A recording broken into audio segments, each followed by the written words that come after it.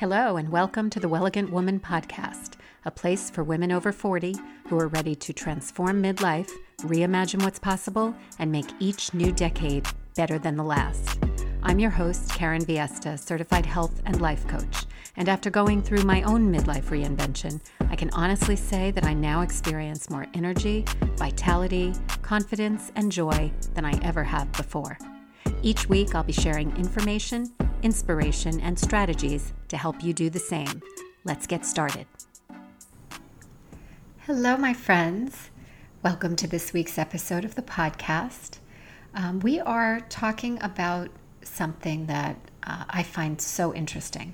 One of the things that I hear most often from women over 40 is the fact that they are exhausted. They just feel mentally and physically depleted. And I have spoken a lot on this podcast about things that we can do both physically and emotionally to increase our energy. However, there's one thing that I haven't touched on that I believe contributes greatly to those feelings of exhaustion and burnout, and that is the fact that many women are operating almost exclusively in their masculine energy. That is that part of them that is always taking action and doing, as opposed to their feminine energy, which is more about being intuitive and receptive and kind of in a state of flow. When I say feminine energy, I'm referring to that state of being rather than doing.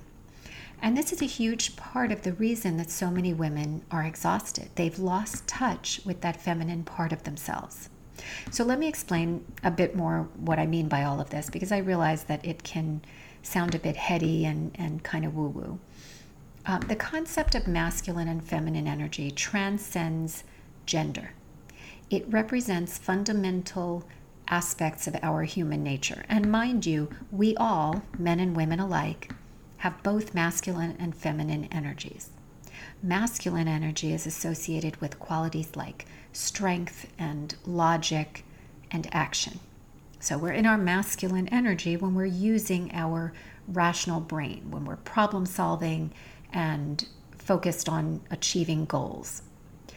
On the other hand, feminine energy is characterized by qualities like nurturing, intuition, sensuality, and receptivity. So think connection, observation, emotion, and just kind of flowing with life. Now, as I mentioned earlier, every individual possesses both masculine and feminine energies within them, regardless of their gender identity. And a healthy individual moves back and forth between the two all the time. The key is to find an appropriate balance between them. We are at our healthiest when we have a balance of times when we are driven and action-oriented, and times when we are more intuitive and receptive and soft, for lack of a better word. The problem is that the demands of modern life, and especially over the last 50 years, as women have become a bigger and bigger part of the workforce and have continued to juggle a lot of domestic responsibilities on top of that, those demands have forced women to spend more and more time in their masculine energy. As women navigate various roles and responsibilities, they'll often find themselves adopting more masculine traits in response to those demands and expectations. And maybe this stems from the need to excel in traditionally male-dominated fields. Maybe it stems from the need to assert themselves in competitive environments, or just from managing a very busy life. But while this may lead to achievement, it can also have some serious consequences when it comes to our well-being and our relationships. I once heard somebody say that many women seem to believe that in order to be successful, they need to become a lovelier version of a man. And this is so contradictory to our nature that it is exhausting for most women, and it can be really draining to try to sustain that.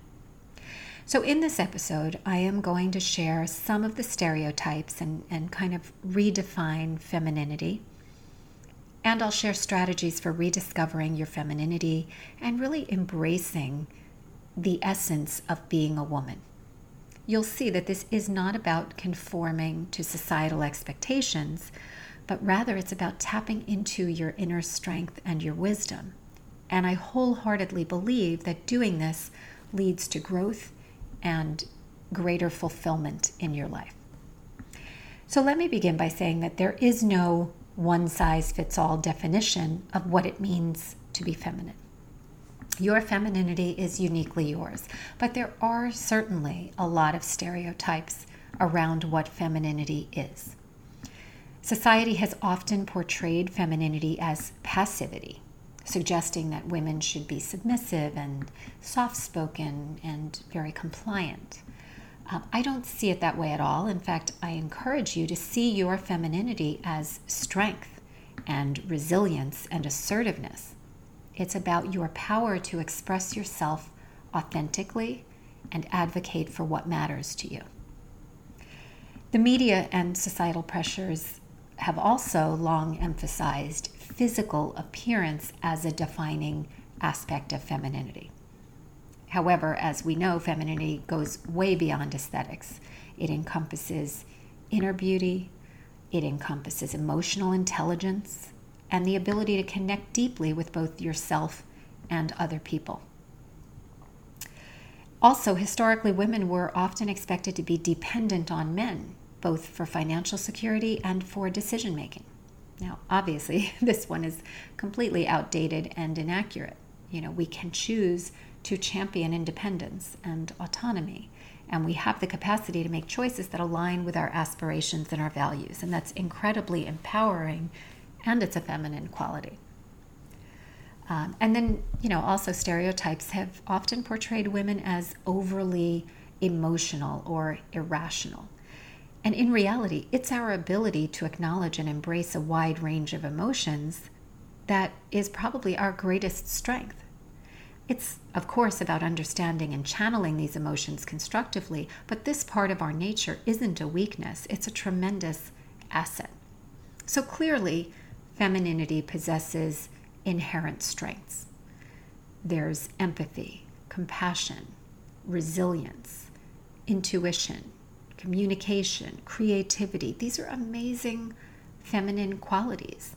But if we don't recognize them as strengths, and if we don't harness their power, we can easily find ourselves overgiving and depleting ourselves, which is perhaps why femininity can sometimes get a bad rap.